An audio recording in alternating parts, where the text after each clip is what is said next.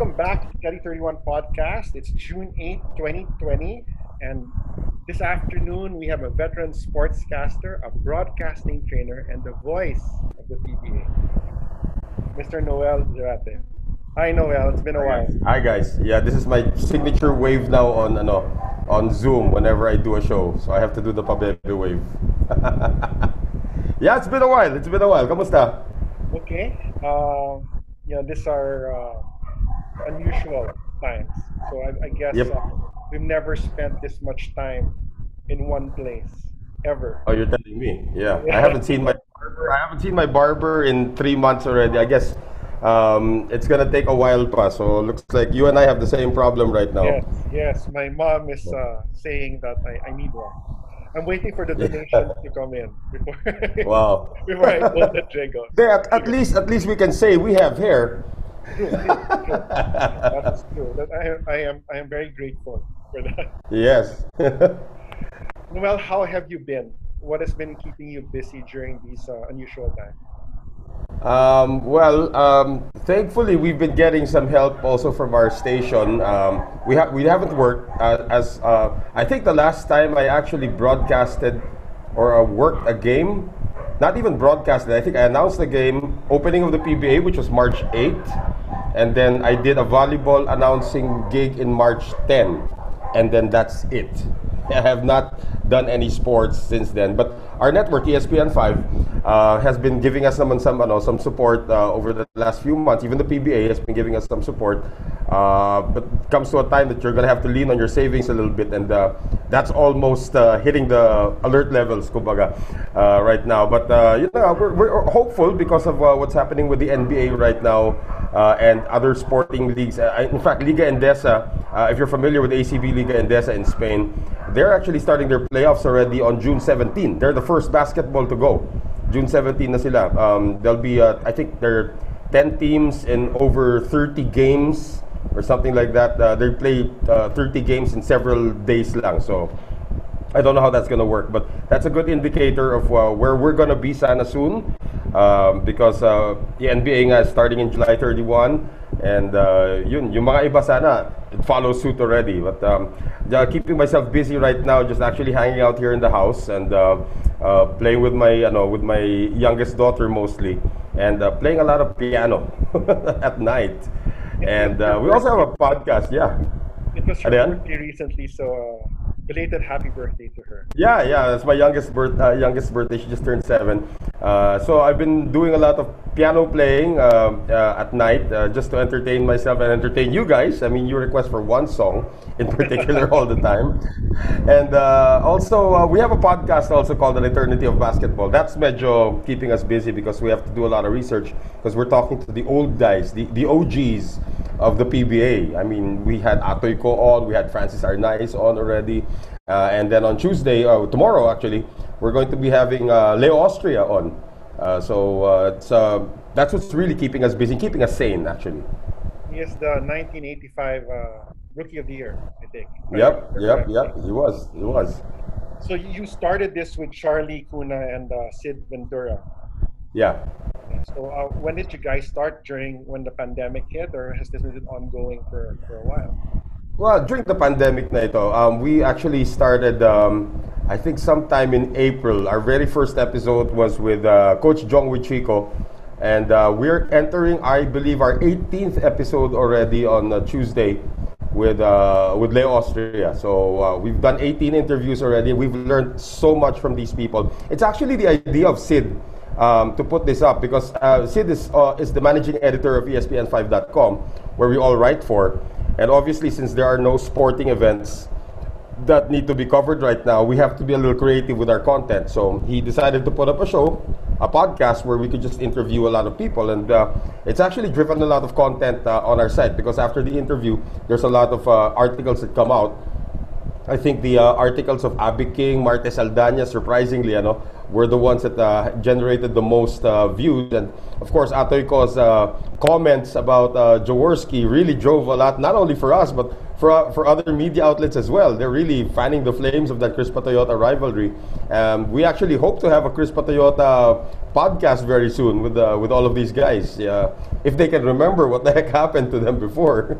That'll be exciting to see all those Yeah, guys. yeah, Guys were able to get Francis Arnaiz, and yeah. granted a lot of interviews over the last couple of years. So That's true.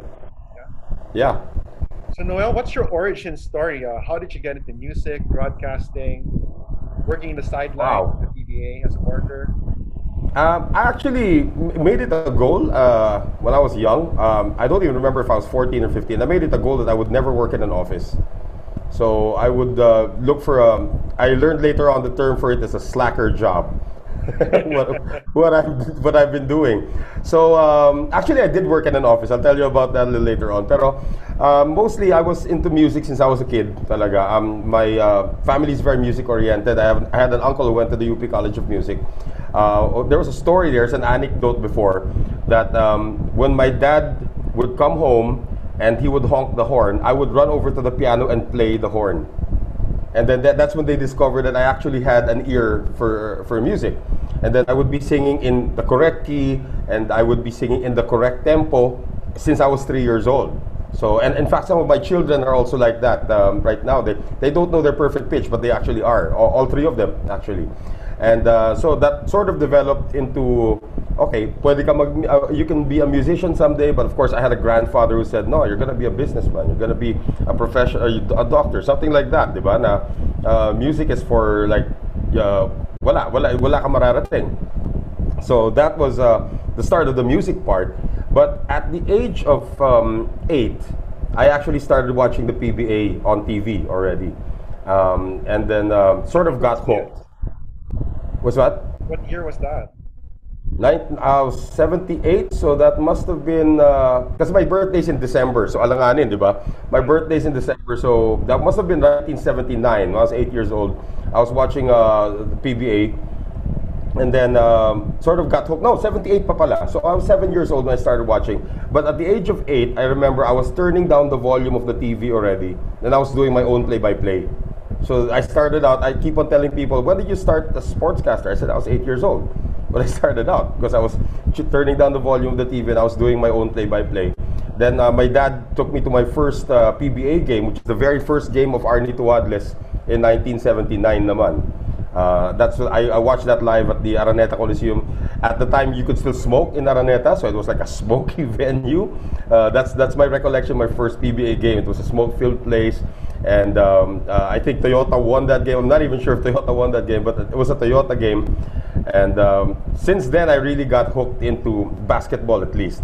And then eventually learned other sports, and then learned that I could talk about other sports, and then sort of developed into that over the years. And we've known each other for 17 years. So That's true. That's true. You're one of my students. You're right. We met in May. In May Yeah. of 2003, and you had the Center for Sports Communication, CSC. That's true. I was Yeah. in I was in the third batch, so I guess you proved your grandfather right. You were able to go into business. How did you start the Center for Sports Communication? I'll backtrack there a little bit. You know, in 1997, I actually joined the PBA through a lucky audition. It was a really lucky audition where there was like 50 people at the Vintage office, and remember, I was in the music industry. I actually started out in the music industry before I became a sportscaster. So I was in the music industry at the time. I was making commercials. I was writing for bands. I was writing arreglo, yung mga ganon. And I went to the Vintage office in my torn jeans and my long hair. I mean, I don't know if you can imagine me with a ponytail. That's what I looked like before. I went there. I had balbas lang, no beard. Just no bigote, just a balbas. What band was that? Faith No More, the singer of Faith No More. When I saw that, I want something like that. So I had that. I had long hair and I had ripped up jeans, a fatigue jacket. Went to the Vintage office, and somehow I survived the audition for that lone spot in the PBA radio panel. This was in 1997. Prior to that, I had been broadcasting already with the PBL in 1994, but that's a different story. In 1997, I was able to get my breaks PBA. And after years of doing that, I sucked at first, but then I got used to it. Then in 2001, just to answer your question, so I'm just going back to your question right now. In 2001, my radio partners at the time, Mon Liboro, Benji Santiago, and the late Barry Pasqua, we talked one summer and said, hey, let's put something up together, you know, let's do a workshop or seminar where we can actually teach people how what we do, because there's no course really. When we got into vintage television at the time, it's called Vintage, we had a workshop, and then we sort of they sort of relied on our talent because we went through already. They know we were talented, so we just had a workshop. But we wanted to teach people who wanted to be like us, or who wanted to be in our industry, at least the basics. So we started out in 2001.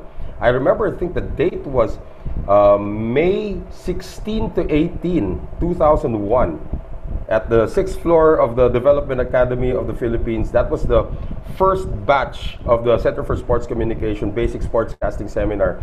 And from batch 1, we had guys like Boyet Sison, Mark Zambrano, DJ Suzy. These are the ones that came out from batch 1.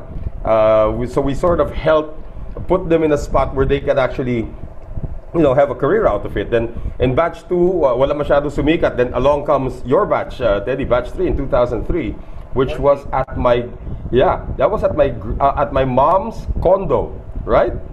Was it in my mom's condo in Park Chateau?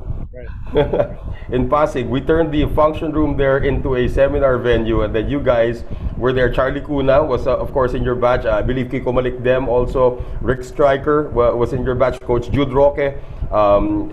Gabe Mercado was also in your batch. So that was a pretty loaded batch that you had there. Maraming sumikat sa inyo. We did CSC until 2005. We produced 8 batches. The last batch, of course, having Chuck Araneta and Riza Diaz were the standard bearers of that batch, if you may. And sort of died down, and then everybody sort of found their way into the industry. So our goal really was to just get you guys, put you in an opportunity to learn what we do, and I hope we were able to teach you to teach you what we did, and put you in a position there. Yeah, look at you now, di ba? In 2018, you started a Newbies Broadcasting Academy. Could you talk a little bit more about that? That's actually 2009. 2018 was the first batch. One of our former graduates, si Troy Yao, who was from batch 7, who's one of kalaban natin sa fantasy. Right? we did a lot of fantasy before, NBA fantasy. You actually won one of our tournaments before, and Troy also won once. And he said during the time that we were doing the practicing for the fantasy draft, hey, why don't we revive it? It was Troy's idea actually to revive it. And sabi ko, well, I don't know. I'm kind of busy right now with a lot of things. That's actually what's been keeping me from pursuing it full time before. I mean, we stopped in 2005, and then 13 years later, there's an opportunity. Although I did a few workshops before that, but yung tipong to do it the way that you guys experienced in 2003, where we had a staff, where we had even the staff had its own workshop in itself. That wasn't done since 2005. So then Troy broached the idea of, tara, let's do it. And you think people would still, would still bite? And we let's as long as we market it well. And we couldn't charge the rates we were charging you guys. I mean, you guys were that was a lot less money than what it is right now. So we pegged it at an 8,000 peso range, which was not too high, not too low. And we were surprised that when we announced it, within a month, because it was only 2 months of promoting, within a month we had a full class already of 36 for that batch. So ang gulat lang namin, it was we did 36 students, and they graduated in November 2018, and some of them from that batch have already gone on in the industry, which is surprising. There's a newscaster now in One News by the name of Chicky Verhel. She was from that batch. She used to be a DJ, and then after that, she auditioned to be a news anchor for One Sports. And then there's a mixed VJ. There was a mixed VJ hunt also ongoing when that workshop happened. One of our students, Anton Fausto, who had never been on TV before, auditioned and he got the job. He became the male winner of the mixed VJ hunt. So yung mga ganon, we give you guys the tools. It's up to you how to apply it. And some guys are, I don't know if you can call it lucky or are at the right place lang at the right time, and they were able to get the opportunities kaagad. Would you have any tips for aspiring broadcasters? I mean, now that it's a pandemic and they have a lot of time on their own, what can they do to no, not, until such time as there's another newbies Yeah, we session? actually have. Yeah, we actually have one. We were supposed to have one before this all started. Our fourth batch was supposed to be on March 13 to 15. Exacto, diba? That's when the lockdown started in March 15. And we had a full class. Ito pa yun eh. We opened batch 4 of the newbies Broadcasting Academy. I think sometime in January. By we didn't even market it. We didn't even market it the way we were aggressive with the other batches. And by the first week of Feb, we had a full class already. So we had 36 students already by the first week of Feb, more than a month before the workshop was about to happen. But then it got canceled.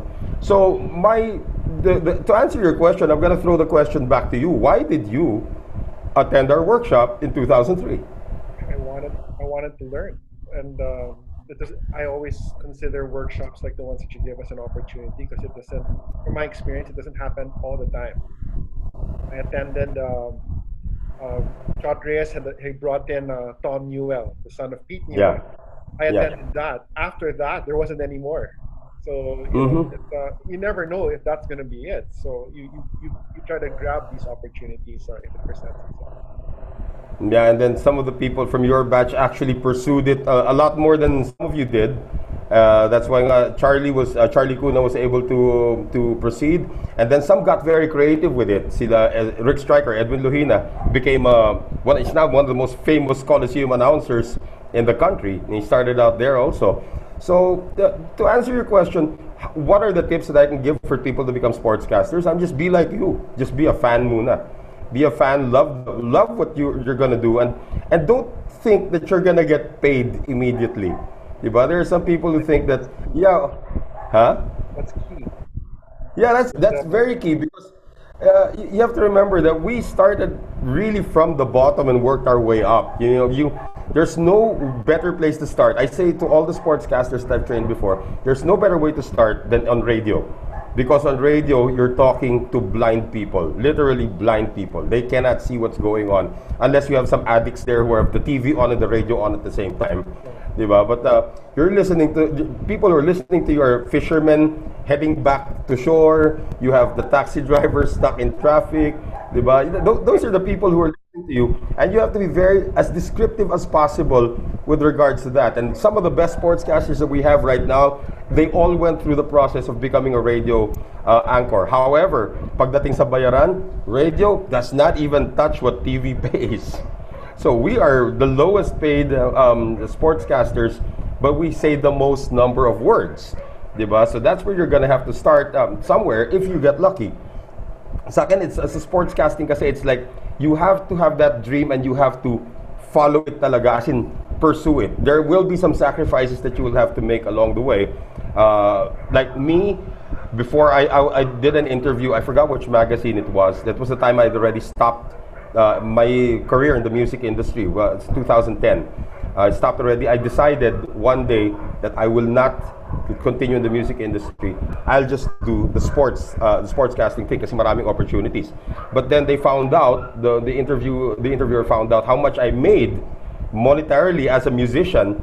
And so, just to cut a long story short, whatever I used to make in a week as a musician, it would take me about 3 weeks as a broadcaster to hit that number. And they say, why did you choose the lower paying job? Because I can imagine myself not being in the music industry, but I cannot imagine myself not being in the sports industry. I mean, in the sports industry, it's a bigger obligation because now you have to educate and entertain a lot of people. I'm naturally madaldal. You put me in a studio for 4 hours na wala akong kausap, I'm probably gonna go crazy if that's all I did, diba? So I needed some outlet, somebody to talk to. And then for about 4 or 5 hours, in radio at least, that's non-stop talking for about 4 or 5 hours. So when I come home, I'm completely tired. But you know when you did a good job is when you get home and you're about to sleep with your workload still on. Right? You're so tired you can't even take a shower anymore. It's not So work anymore. yeah. It's a passion. Yeah, it's more of a passion. That's why we my thing is with when ESPN five got me to join their broadcast team in 2013. I said okay lang if you put me on TV, but never take me out of radio. Diba? I mean, diba? It's okay. I did a few games on PBA Rush already. I actually do volleyball games on TV. It pays a lot more. Although radio pays a lot less, that's the one that keeps me sharp. And Magumar John was saying this the other day. Magumar John also actually was a CSC grad from batch 6 naman. Magumar John was saying this the other day that if TV and radio paid the same amount, he would never do TV. That's actually a great point. I believe that. I believe when he said that, diba? Because the dynamism of radio and the passion that you bring out in radio and the obligation that you have for the fans, that outweighs anything. TV's more talaga for, it's a good pay when you when you do a PBA broadcast on TV. But the radio thing talaga, that's like public service right there, and it keeps you sharp. You mentioned you joined the PBA in 2013. It's a big year. I rejoined the PBA in 2013. Yeah. It's a big year for you because on that year you also had accomplished a dream of sorts by being the Oh yeah. marker for the NBA game between the Houston Rockets and the Indiana Pacers. I was at that game. Yeah, yeah. Could you tell us about that experience? Oh wow! That actually 2013 was one of the best years ever for myself because that's when my youngest daughter was born. 2013, June 4, 2013 was when she was born. I was also fortunate enough to do the very first UAAP radio broadcast of the finals in 2013. That was the first ever time that they put the UAAP on radio over DZMM. But going back to that NBA thing, did you know that leading up to the game, I had no voice? As in, I had no voice. As in, wala. Because I think, if I'm not mistaken, I forgot what date it was, but 3 days before the game, I was assigned to do a Shakey's V-League volleyball game. And at the time, we were doing 3 games in 1 day para, diba, para matawid all of the games. We're in a hurry for some reason. So I did 3 games that day, and I think it went 5 sets, 4 sets, 5 sets. So I covered 14 sets in 1 day. I had completely lost my voice doing that. But then the next day, I had to report for the dress rehearsals and everything sa NBA. And I told them I had no voice at the time. So they were very concerned because they had already signed me up. I had a contract already. They were paying me lots of money to do it. And said, but will you be okay tomorrow? Yeah, I have to just take all of the precautions already. So for that entire day before, didn't talk to anybody. I couldn't even whisper to anybody. I was showing them my phone. Well, here's what I need right now. So then I was doing all the stuff. I don't know, you're a doctor, diba? I had to gargle Bactidol. I had to do the Deflam. Then I had the Pepakwa thing going, and everything I had was warm. So zero voice talaga. Even during the rehearsals, we had rehearsals at the time. I had to have somebody speak for me during the rehearsals. And then they said, oh, you'll be okay tomorrow, you'll be okay. By the next day, by the day itself, I think I had 40% of my voice back. 40% of my voice back. It still wasn't going to be enough. So what I learned in years of experience is that you're gonna have days that you're gonna have to work without a voice. That's happened to me many times already since 1994. I had no voice, but I had to work. Diba? So since I wasn't really broadcasting, I was announcing, I had learned how to manipulate the microphone. Diba? I would tell them, put that up there, I will control the volume with my voice. So they put the mic on full blast. And what you heard during the game, the whole time, that was all whisper. But it was all Daya whisper. I mean, you wouldn't recognize that it was a whisper because guys, I'm trying to fuel the game and everything, but that was whisper. I was looking at some of the videos, ako nahalata ako na, uy, wala akong boses ah. But I was still able to pull it off. But that was a dream. You're right. It was a dream come true. I thought you did a great job. I didn't notice. Thank you. When I was there. Yeah, yeah. I don't really tell many people about that incident, but only the NBA people knew at the time that okay, he's gonna. And I told them what I was gonna do. I'm gonna cheat the microphone. So when we did the sound test, when they were already putting people in, when we did the sound test, everybody was going, yeah, yeah, you're doing it good, you're doing it good. But I was cheating the microphone, talaga. Excuse me.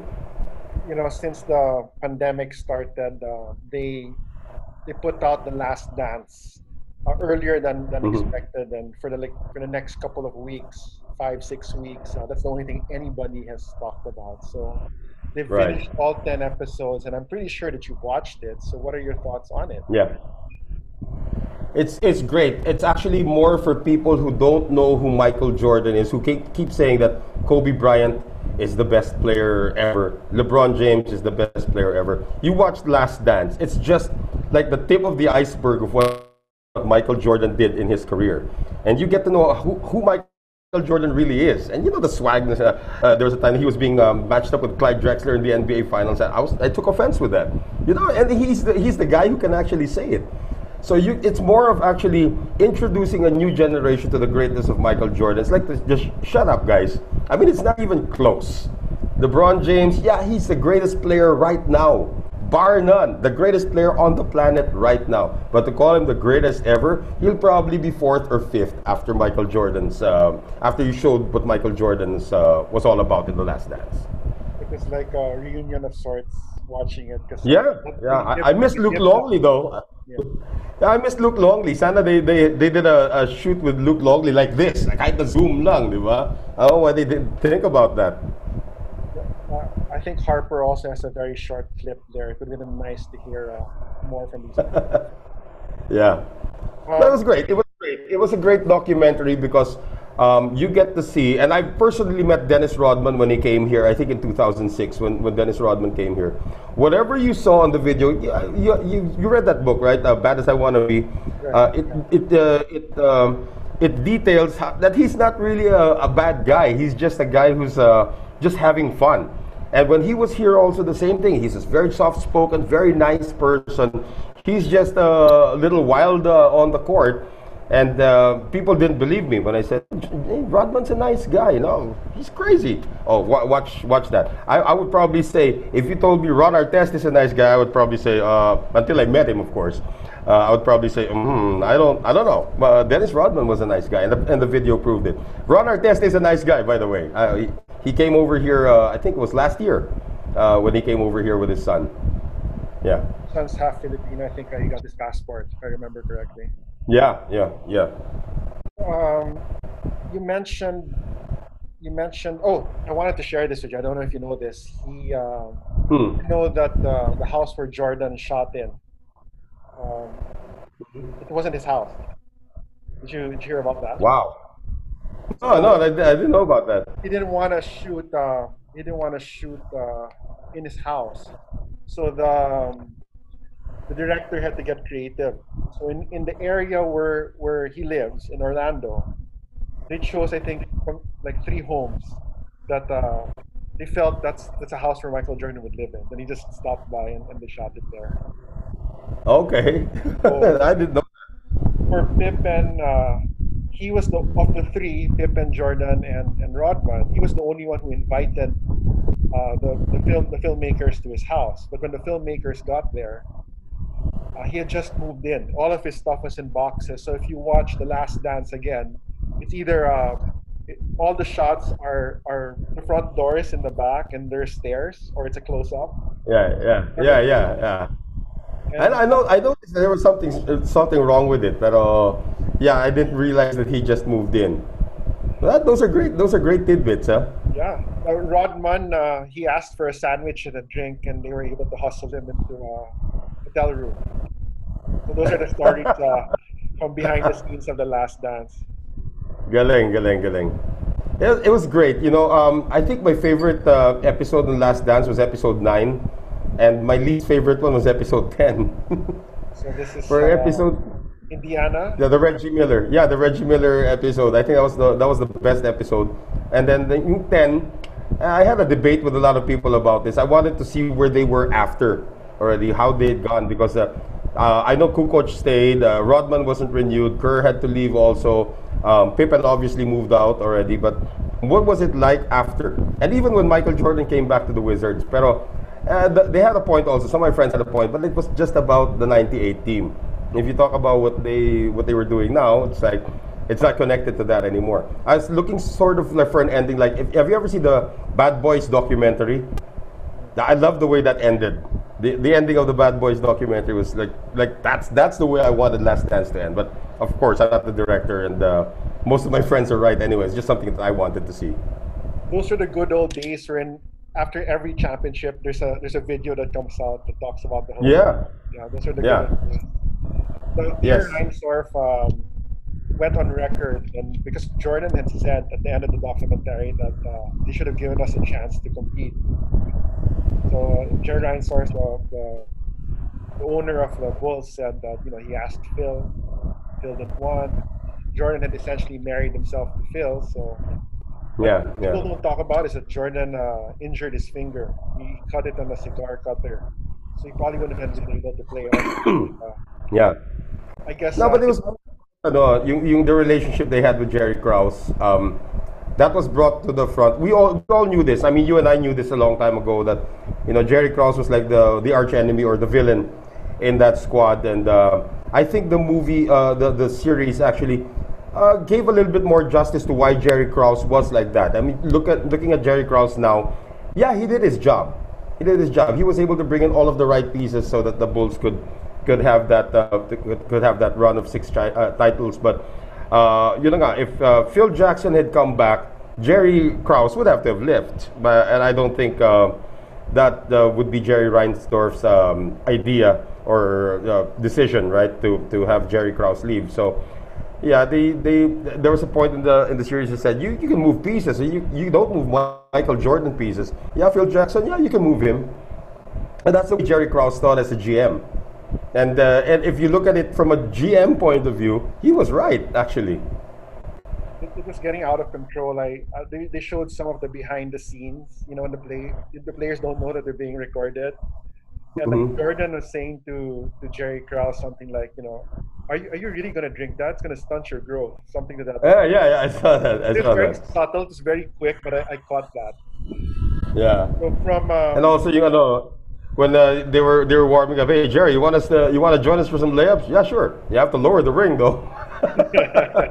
so bad. Yeah. And this is No, but that's at least Michael Jordan was being funny. I mean, Scottie Pippen was like downright already disrespecting him already at certain points because of his contract dispute. But if you look at it also, that's Scottie Thompson, that's Scottie Pippen's fault also for agreeing to a term that long, right? Because Jerry Reinsdorf was actually talking him out of agreeing to a term that long. But yeah, Sigurista, and when the money started to grow, he wasn't part of it, so that's why he was disgruntled towards the end, wanted to be traded, but he's okay now.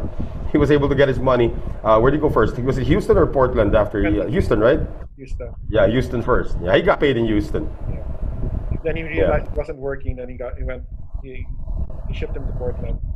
Yeah, and then he came back to the Bulls when Jerry Krause left. That was really his last dance. That was he didn't really play so much in that season. He was injured. Yeah. So from 1998, we fast forward to 2020, and the NBA has recently approved a 22-team format. I was expecting it to be 20 or less, so 22 teams. What's your opinion on this development? It's going to be the Mickey Mouse tournament. They're going to go to Orlando. Yeah. Sequestered Have for about 3 months. Have you seen the new NBA logo? It's Mickey Mouse. It's not Jerry West anymore. It's Mickey Mouse already. Yeah, well, yeah. There's a lot of sad things about the way the season ended. I mean, I would have liked to see Vince Carter play his last game throughout the regular season, but Atlanta obviously won't make the playoffs. So the 6 teams that they invited actually are supposed to be those hunting for the 8th seed already. So they'll finish off those games and then start the playoffs.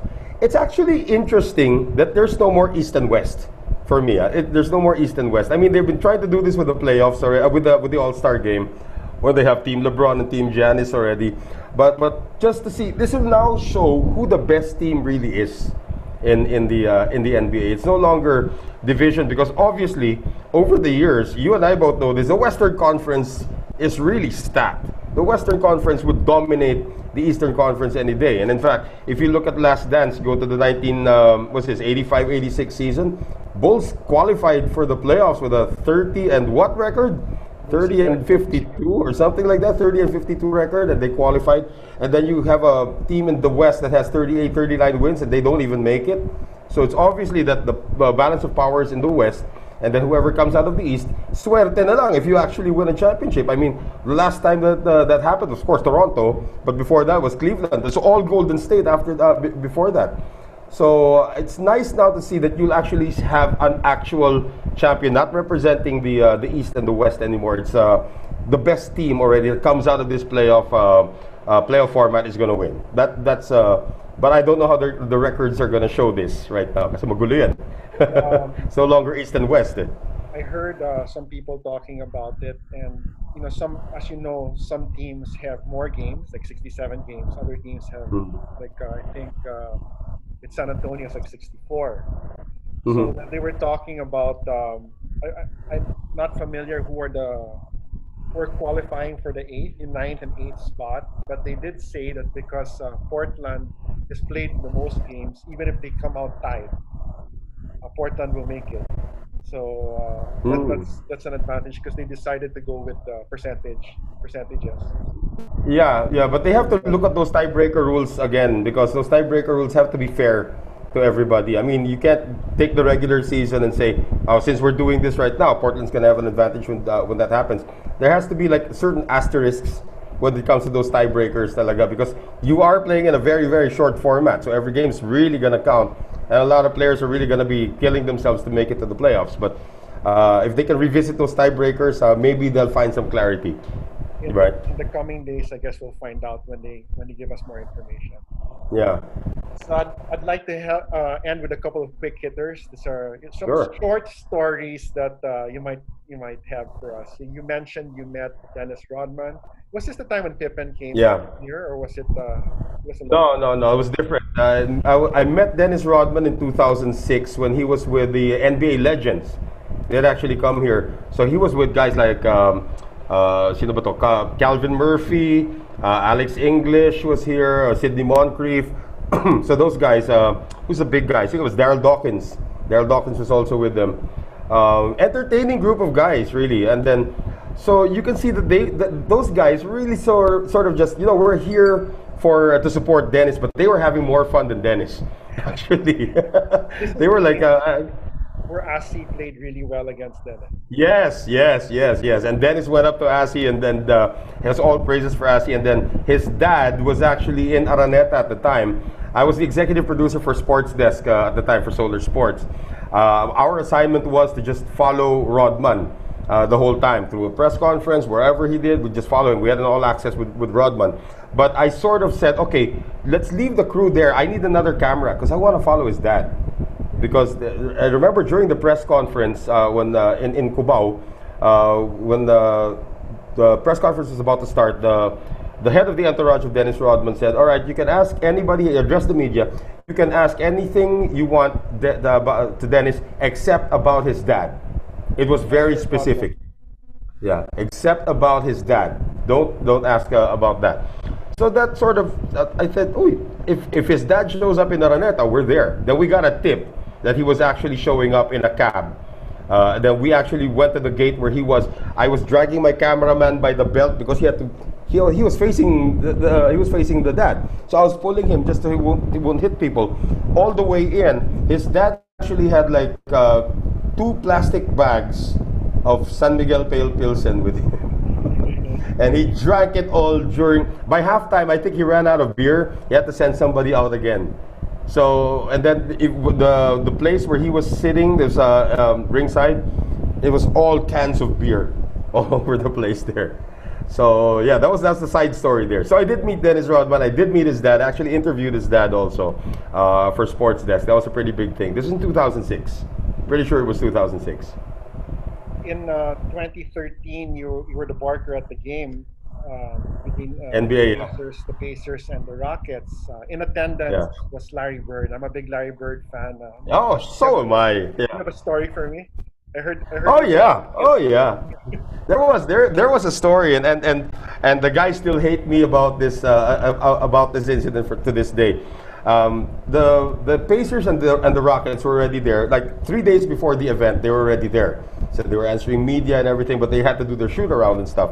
So obviously, I was there just the day before the event. They had already been there. Charlie Cuna was there. Sid Ventura was already there. Mark Zambrano, Mike Abasolo. I mean, all of the big shot media guys were already there. And they were trying their best for the last 2 days. They had been there for 2 days already to get at least a handshake with Larry Bird. Just trying to get a handshake with Larry Bird. Larry Bird was so aloof about everybody. He would just walk straight and he wouldn't stop for anybody. Okay, so he would just sit there and watch the Pacers practice and then leave. So what I did was I was just there at the venue. I was just taking it in, and then I couldn't even really talk that much, but I had enough voice just to say hi to everybody. So I was talking to them at midcourt. TJ Manotok was also there. We were all at midcourt, and then here comes Larry Bird, walking from the dugout. He's walking straight to where he's supposed to go for the. I think he had a media appearance at the time. So I didn't know what their story was. So I saw Larry Bird walking. He said, "Oh, it's Larry Bird. Here's my idol." I walk up to Larry Bird, and then I just say, "Hi, Mr. Bird. My name is Noel. I'm a huge Celtics fan. I've been a fan since I was a kid. Just wanted to shake your hand." And Larry Bird says, "Oh, hey, how are you?" Then he shakes my hand, and then just walks. And then I'll see you around. All right. He was very nice to me. And then I walk off. And then you see, guys, Charlie, Sid, Mike, they're all looking at me, and then they were all like that. And I remember Mark Zambrano even going like this to me. I had just been there for like 15 minutes. Larry Bird shows up. They've been there for 2 days. They couldn't shake his hand, and I was able to shake his hand there. Another one though from that, you're a 2K player, right? You play NBA 2K, right? Yes. Right. So I met there who's really the guy that I wanted to meet, Clark Kellogg. Clark Kellogg. Yes. Yeah, Clark Kellogg was there. He's the So I was announcer. talking He's, to. I think in one of the games, he's the announcer in the game. Yeah, he was. I think he was a game announcer there, but he was just sitting around. Nobody was minding who he was. He was just sitting there. Nobody. He obviously wasn't a player because he wasn't dressed to play. Then I recognized him. I told Charlie, "That's Clark Kellogg, right?" "Oh yeah. That's Clark Kellogg." I went over. I talked to Clark Kellogg for an hour with my dwindling voice. I talked to Clark Kellogg for an hour and I asked him about all the simulations. How do you guys do it? I know you and Steve Kerr never met in person. So how did you do all of that? Well, he said that there would be times that I would listen to what Steve says and I'd react to it, and they'd record that. And there would be times that I would do something and then Steve would react to it, and then they record that, and then they put it all together. And then Kevin Harlan would listen to all the conversation and actually just, punch in. I said, that must be very tedious. That's why it takes a year to make the game. That's what he said. And this was NBA 2K13, I think we were talking about at the time. So imagine how it's developed already now. But yeah, that was one of the things, one of the highlights also there, that I actually got to meet Clark Kellogg. And speaking of 2K, I was playing 2K, my player mode, right? You play my player mode, right? I've actually written about it for back then for NBA Philippines, NBA.com. Wow. I played the whole season and I wrote about the whole thing. I don't You win recommend that. Rookie I of don't the Year, recommend right? that for everybody. But you won Rookie of the Year, right? It's fun. Yeah. So what happened was I was playing 2K also on NBA 2K13, and the Pacers drafted me on the 17th overall pick. The Pacers drafted me. So then everybody had to leave already. This is the day before. Pacers were doing their shoot around already. They were doing their practice. Everybody had to leave, but I had all access, so I could stay. So then I went up to Frank Vogel, who was the coach of Indiana at the time. I said, "Hey, coach, just wanted to say thank you." "For what?" He goes like that. "Well, in my NBA 2K, you drafted me in the 17th pick overall." You know what he said? Frank Vogel said, "I saw potential in you. That's why I pulled the trigger." That floored me. I mean, he's such a cool guy to be around, Frank Vogel. He didn't even break his stride. "I saw potential in you. That's why I got you." You know, Frank Vogel. I attended the coaches clinic that they gave. If I remember correctly, Frank Vogel was the only head coach to go and actually demonstrate and give the clinic. Mhm. I think it was Kevin McHale who was the coach at the time Of yeah, Houston. for Yeah. Houston, and I think he's Bickerstaff Mm, mm. to do it. So that's the BJ. one thing I Yeah. remembered. So I appreciated Coach Vogel for spending some time Yeah. all of that. In my career, I've actually met a lot of NBA players. A lot of NBA players I thought I'd never meet, like James Harden, Damian Lillard. When they were all here, Kobe Bryant about 4 times, 3 times pala when he was here 3 times. I was with Kobe Bryant all those 3 times. I spent an entire day with Vince Carter in a van because we were stuck in traffic. We were transferring So, from you have a FU Vince to Carter story. I think this is the year he came here to inaugurate the FU. The FU. Yes, yes, yes. We had gone to FEU, then we had to move to another place. We got stuck in traffic because and I was writing at the time for I think I was writing for Forward Magazine at the time. They wanted me to get an exclusive, so this is a great opportunity. After about 45 minutes, we had nothing more to talk about. That's how bad the traffic was. I was just looking straight. He was just looking straight. Then he'd remember something, and then he'd tell me. And then I'd remember a question. Then he'd ask me, and we'd still be stuck in traffic. So I spent literally a day with Vince Carter in a van. That's one of the highlights also of my career. I saw a picture on Facebook. You also met Steve Nash. I'm a Steve Nash fan as well. Ah, yeah. Hear the Steve Nash story. Yeah, well, Steve Nash is like the Larry Bird of the 2016 Olympic qualifiers. He just tried to avoid everybody. Same thing with Tony Parker. When Tony Parker was here for those Olympic qualifiers, he wouldn't talk to anybody. He wouldn't sign autographs. You couldn't even take a picture with Tony Parker. With Steve Nash, it was up to him. It's really up to him. But every time he'd see media people, he'd go away. He'd go away. He just didn't want to talk. He just retired, I think, at the time also. So he just didn't want to be asked questions about it. He just wanted to be focused as the team manager for Canada. So again, I was with Charlie. Charlie Cuna and I were on our way to the Starbucks in MOA. And he was walking across. And I was nudging Charlie already. Steve, I already have a picture. You know, Charlie's mayabang, di ba? I already have a picture. I don't. Take a picture of me. They say, hey, Steve. It goes like that. My friend here wants to take a picture with you. Oh, yeah, sure. Because we weren't identified as media. And later on, Charlie puts on his coat. He's going to do the game. Then later on, I put on my shirt. I'm going to do the game. Okay. We got away with it. But, I wasn't really able to talk to Steve Nash. I just snapped that picture. I was able to talk a lot with Boris Diaw. Boris Diaw, I have a funny story about Boris Diaw because it's the French team, right? The French national, huh? I'd love to hear it. Yeah, it's the French national team, right? So when you see their names, you think it's pretty straightforward. Yung pala, it's so hard to pronounce all of their names. So I had to literally ask the French media, how do you pronounce this? How do you pronounce that? So after France was practicing, I asked all of the French media and I said, "And do you think I got it?" "Yeah, I think you got it." Then I go over to the coach. I was gonna say to the coach, I want to make sure I get all their names right. And Boris Diaw overhears this. So what Boris Diaw does is he goes, "Hey, guys, listen up." He says it in English, so I understand. He's gonna be our announcer in tomorrow's game. Here's what's gonna happen next. He's gonna say your name, and if he says it right, you can go to the locker room. If he doesn't, you're gonna have to stay. So I turned pale because I wasn't ready for an oral exam right in front of the French national team. So the very first name, number 4, is it's spelled Thomas Huertel, right? It's pronounced Thomas Huertel. So I said Thomas Huertel. I didn't say the H. Yeah, I got the Q. He's still standing there. So I'm starting to sweat already. Why are you still there? I said your name right. It's Thomas Huertel. And then Dio, one of the players at Dio said, take out the S. Thomas Huertel. Okay. Then I had to do that to everybody. Then when I said number 9, Tony Parker. Just to get it out of the way. Tony Parker. That was really quick. And the last name was the hardest. It's spelled Adrien Moermon. Yeah, you know this guy. He's a French player. Adrien Moermon. That's the way it's spelled. So it's pronounced Adrien Moermon. I would have failed that test, Noel. I'm, and I'm there, and Boris is still there. One to go, and you save why do you have to be number 18? Really, why do you have to be number 18? It's the hardest name.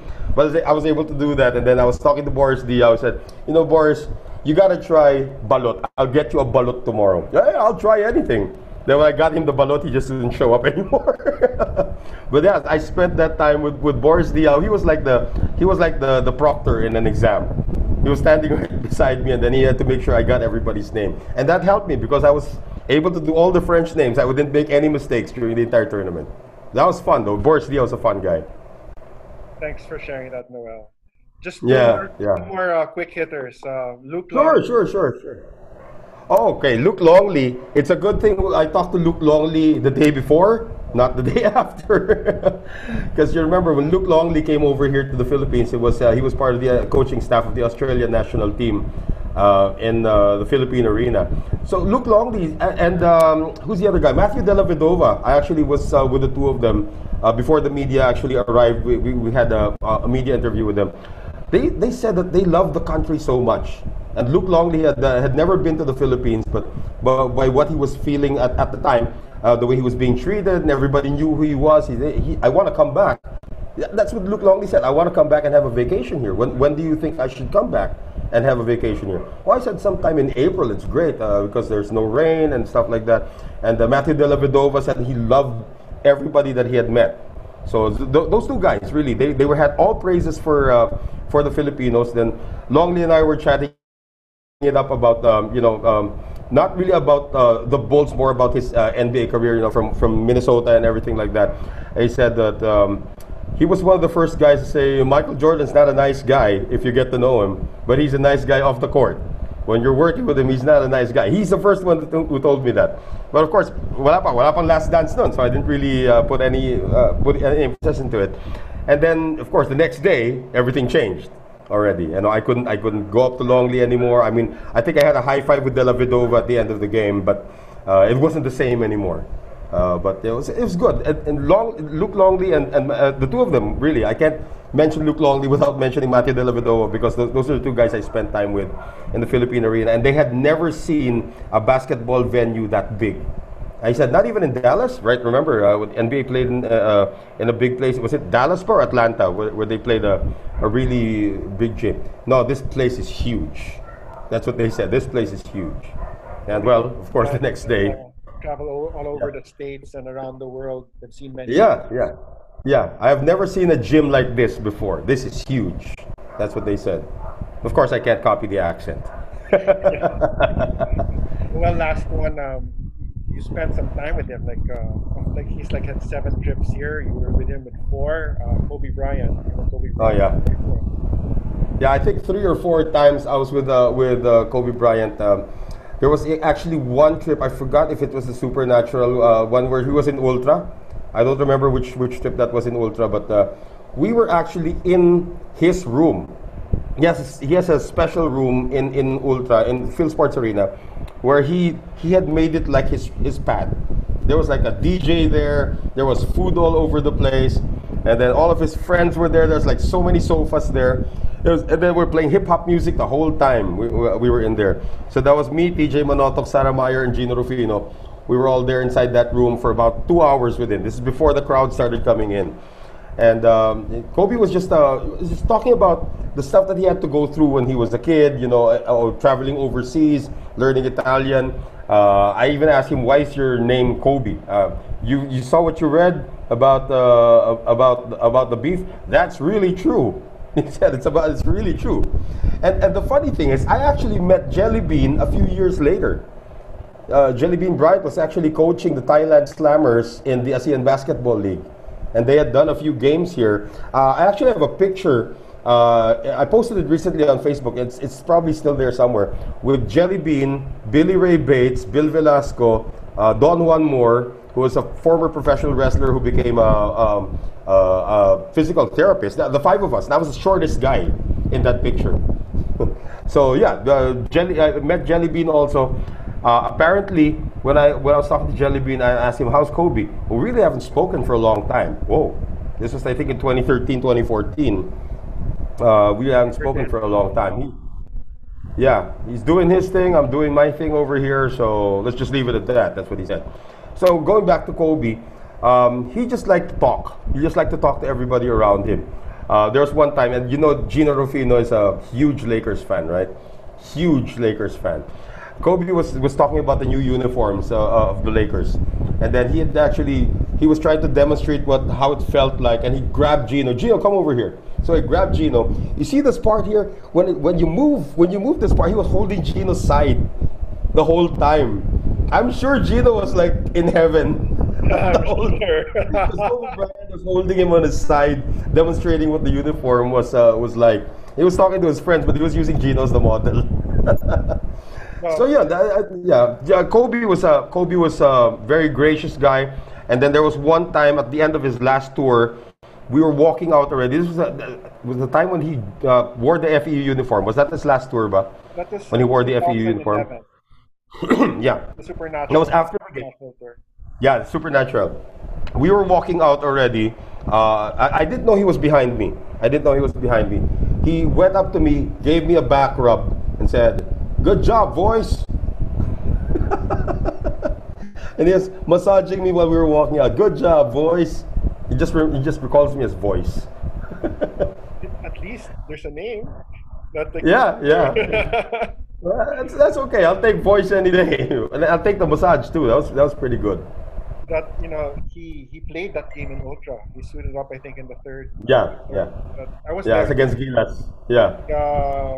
We covered it for Nike. We were like part of a small group that we followed Yeah. them, and that was really that was a special moment.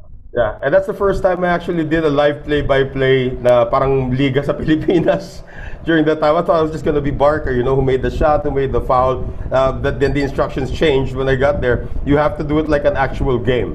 You actually do a play-by-play. That was kind of hard because everybody can hear you in the Coliseum. But yeah, I was looking at the videos a few days ago. It looks like I was able to pull it off, although I was really nervous doing that. Well, I know you have a lot of stuff to do. I'm not going to keep you much longer, but would It's you, fun though. It's fun. yeah, thank you so much for spending your afternoon with us. And Yeah. why don't you invite everybody for an eternity of basketball? For Coach Leo Austria. It's coming up. Well, yeah, we have our show, guys. It's called An Eternity of Basketball. This is a show where we talk about the OGs. I mean, the guys who have really been either legends in the PBA or have done a good career there, at the very least. And we have our shows usually Tuesdays and Fridays. I believe we're gonna have a Saturday show really soon. But on this coming episode on Tuesday, which is June 9. We will have Leo Austria, as Teddy mentioned earlier. He was the 1985 Rookie of the Year. Not very many few people know he was a fourth round pick, the only fourth round pick to actually be named Rookie of the Year. We're gonna talk to him more about his career, not really about his coaching.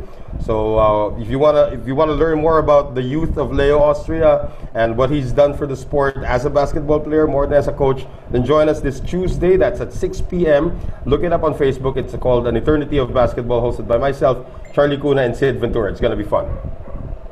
Well, thank you so much. Hopefully, we Thank can you do for this having me. again sometime soon. Yeah. Anytime, anytime. You want next time we just do music. I just bring the keyboard and you just sing. It's not gonna happen though. Magkaka-delay yun, magkaka-delay. Yeah, but well, so much things, so much we can still do in this pandemic. We have so much time now. Thanks, Noel. Take care. No problem. All right.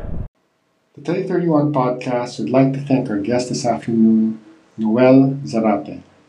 You can follow Noel on Instagram, noel.zarate,